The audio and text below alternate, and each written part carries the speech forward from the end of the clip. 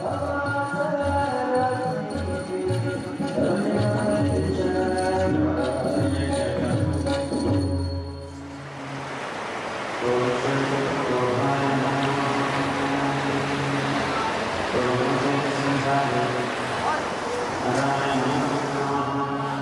is it that religion can be part of the solution to the environmental crisis?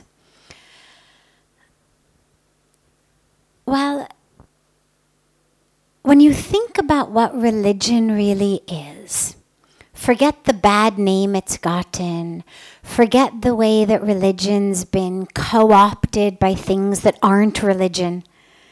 It's been co-opted by power, it's been co-opted by politics, it's been co-opted by economics.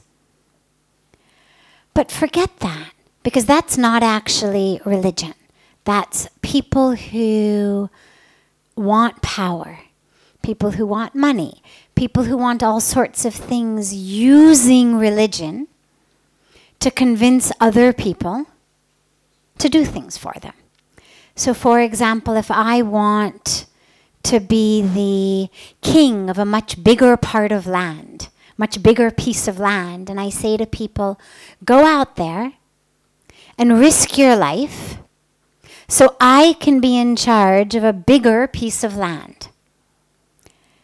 Very few people are going to do that. I mean, you've got to have people really devoted to you or really scared to be prepared to risk their lives so I can be the head of a bigger piece of land. But if I say to you, God wants you to do it. It's not the land. You're fighting for God. And even if you lose your life, you're going to God. God will reward you. So it's not about God. It's not about religion. God has been instrumentalized, exactly, to sell our agenda.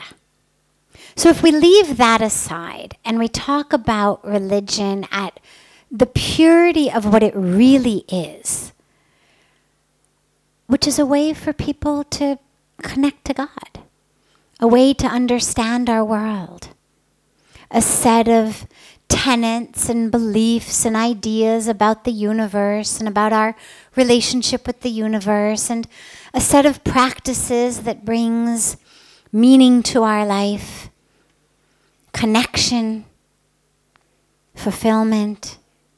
If we look at religion as that, which is really what it is at its core,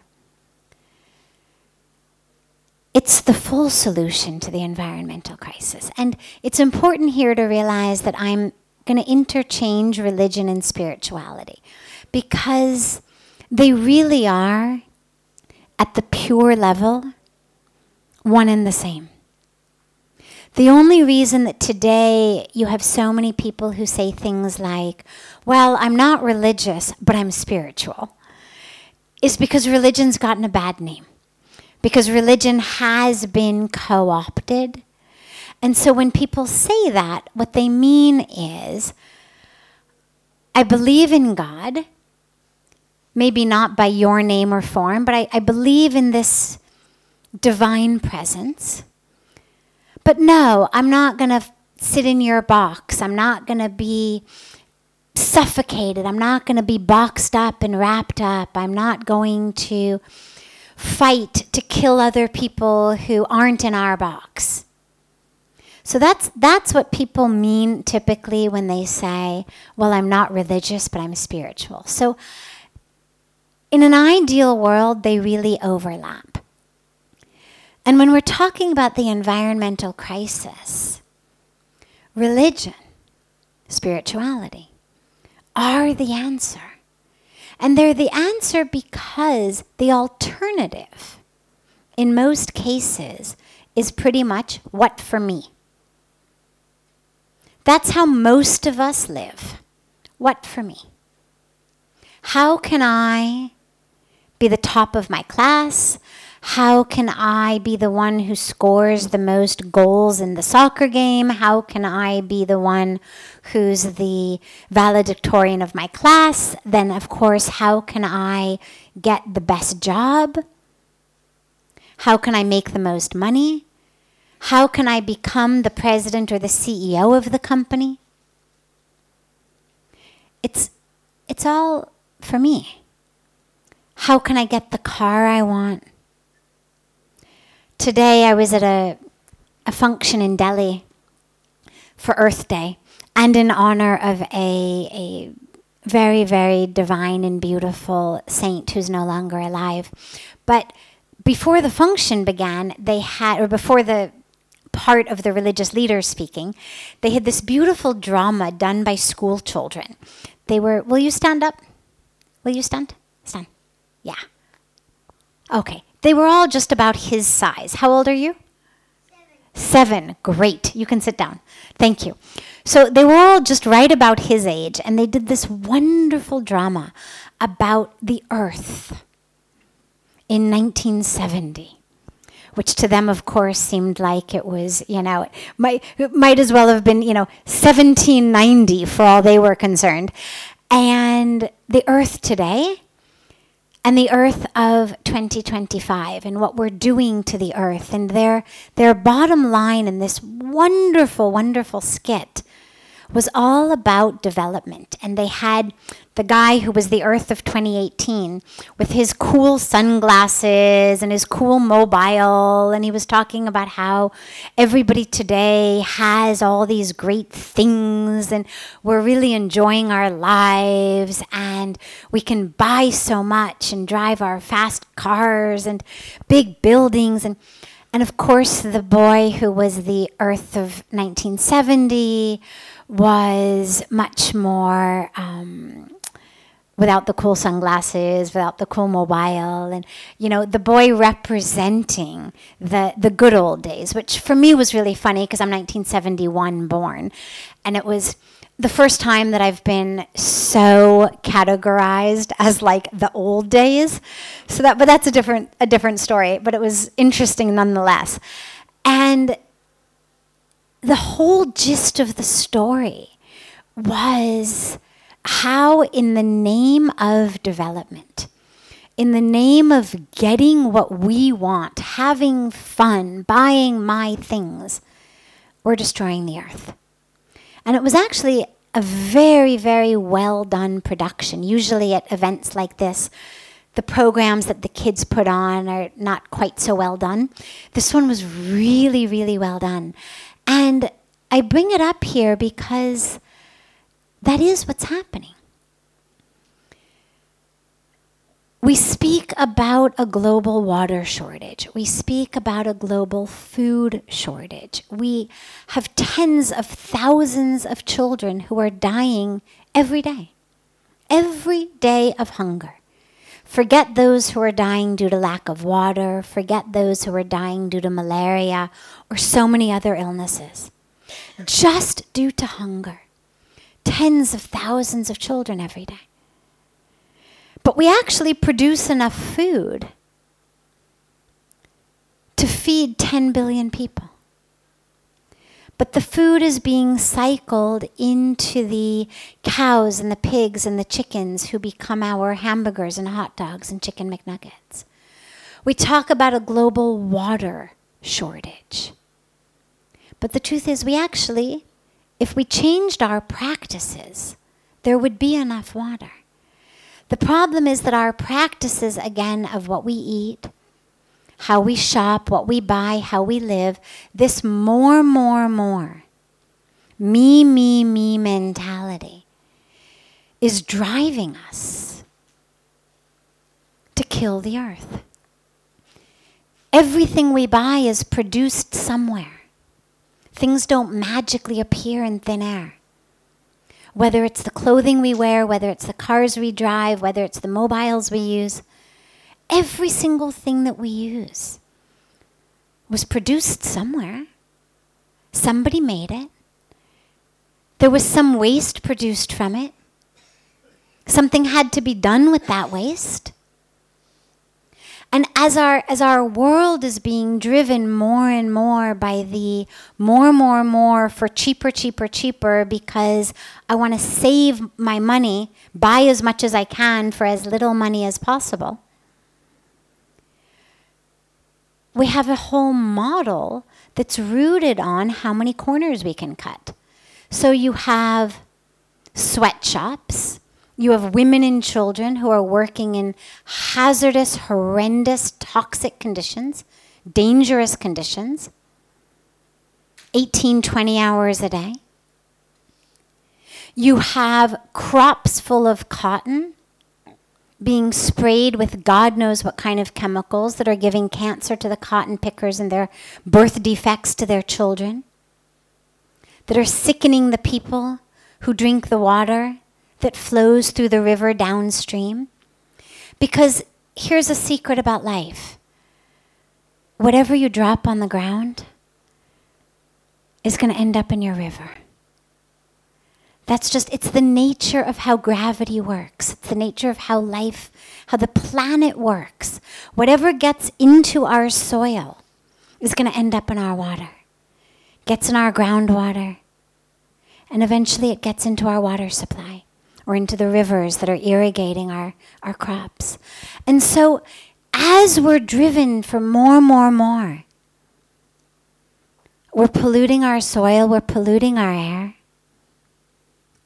we're polluting our water, and we're depriving the humans with whom we share this earth, the human beings with whom we share this planet, of water, of food. Forget what we're doing to all the other species.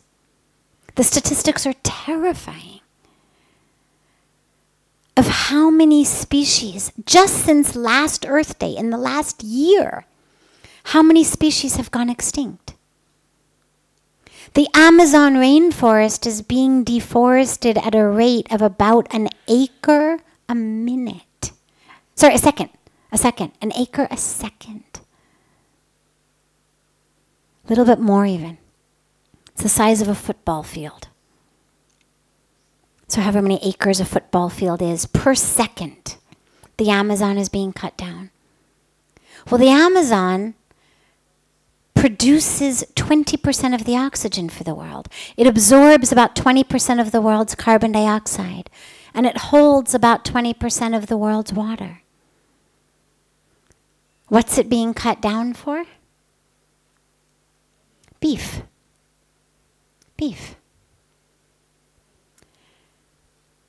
Hamburgers.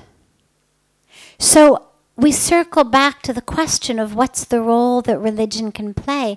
Well, there's two aspects. One is more superficial, one is deeper. On the superficial level, we look to our religion for our tenets of how to live. So our religion hands us, here's your 10 commandments. Here's the rules of life. Here's what we do. Here's what's pop and punya, wrong and right. This is what our religion hands us. So many things we do that our children ask us, why do we do them? And particularly in India, and we say, I don't know, but this is it's what we do. It's our culture, it's our dharma. It's what we do. So religion has that role to play to teach us that what we do is we live for the planet. We focus, as Pujya Swamiji says so beautifully, not on what for me, but on what through me. How can I be a vessel for the divine to flow through me? We perform this beautiful yagna every night on the banks of Ganga. The message of the yagna with all the mantras is idam namam. Idam namam. The mantras end with that term, idam namam. Not for me, but for you. Not for me, but for you. It's not about what for me. So that's one thing religion does that's very, very important. On a deeper level, though, religion and spirituality connects us with our true fullness.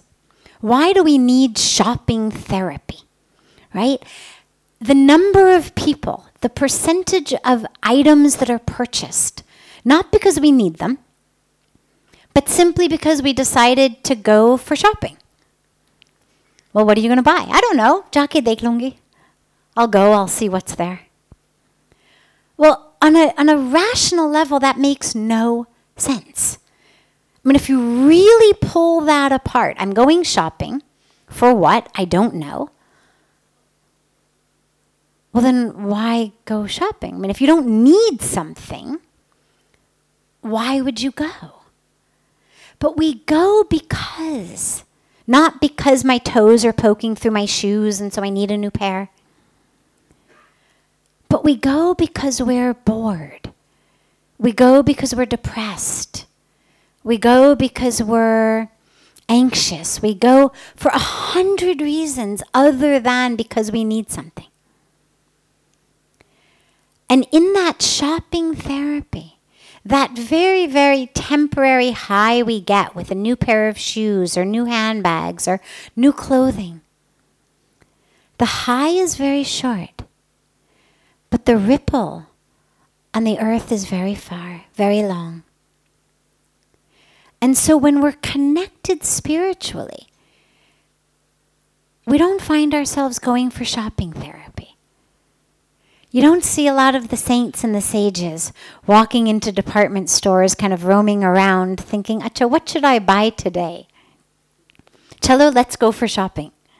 Never once, I've been here 22 years, never once have I heard Pujya Swamiji or any of the other saints say to each other, Acha, I know what we should do today. Let's go shopping. Let's go to the mall. Even just to see what it's like, never. Because they're full. They're full inside. There's not a sense of I need something to fill me. And so this drive to constantly have more is rooted in a sense of emptiness inside. I'm filling a hole that tragically cannot be filled with a pair of new shoes. But I'm not aware of that, and so I keep doing it. Not only do I not help myself, but I'm harming the earth. And so if we dedicated as much time to our spiritual practices as we did to our shopping therapy, we would be much better off, because at the end of the day, we would actually have a happiness that lasted. And the earth would be much better off. So spirituality or religion is, in my mind, absolutely the key. But the last point I want to mention on this is, it's not the only key. Because you don't have to be religious. You don't even have to be spiritual in order to save the earth or make decisions to save the earth. You simply have to care about anything. It doesn't matter what you care about, as long as it's alive. You have to care about something alive. A person, an animal, your unborn grandchildren. If you care about anything that is alive today or is going to be alive in the future, making decisions and choices to save the earth is the only answer. If you knew that your home was filled with asbestos, or you knew that your home was built on top of some toxic gas leak, and you were pregnant, or your daughter were pregnant, or your daughter-in-law were pregnant, you'd let a child be born in that home? You'd continue to live in that home? Of course not. You would do whatever you could do to get the asbestos out, to get this toxic gas plugged up. And if you couldn't fix it, you'd move. You wouldn't continue to live there because you would know, I have to protect myself, I have to protect my family. And that's what's happening on earth. It's becoming literally toxic. The air in Delhi is toxic. The soil in so many places is toxic. The water in so many places is toxic. And sadly, what we're seeing is people now doing research on, well, okay, on Mars, what can we grow on Mars? I mean, the amount of money that is being poured right now into research on what can be grown on Mars, how people could possibly live on Mars. I don't know the dollar amount, but it's huge. But there's no need to give up on this planet yet. If we took all of that energy that we were spending on figuring out how we can, grow potatoes on Mars and figured out how to protect our own planet, we'd be able to do it. Abhi bhi bahut bache hue hain. There's a lot left. We're not yet over the tipping point. There's a lot that can still be saved. But it requires all of us to make a decision that's not about what for me, but that understands this is a family. No one would sit down at a table with their family members and grab the entire plate of chapatis that your mom put on the table. I mean, can you even imagine? 6 people sitting at a table, 8 people sitting at a table, a big stack of chapatis. One person reaches over, grabs the whole stack of them. But we can't even think about it. You take one, then everybody else takes one, then, this is how we live. It's how we eat. If we understand that much about our own dining table, we have to understand it about our world, because our world functions the exact same way. There's a beautiful saying that says, the frog does not drink up the well in which it lives. And that's what we're doing. And so whether it's religion, whether it's spirituality, whether it's just caring about anything in the world, the earth is ours to care for, to protect, and to preserve. For us, the earth lived through the ice age. She'll live again. Whether we call it the fire age, whatever the next age may be, the water age, the ocean age, who knows what's going to happen? The earth will live. She doesn't need a fine balance of oxygen and carbon dioxide. She doesn't need a certain temperature. She doesn't need a certain amount of fresh water. We need it. So it's us we're protecting. Us we're preserving. And that choice is up to us.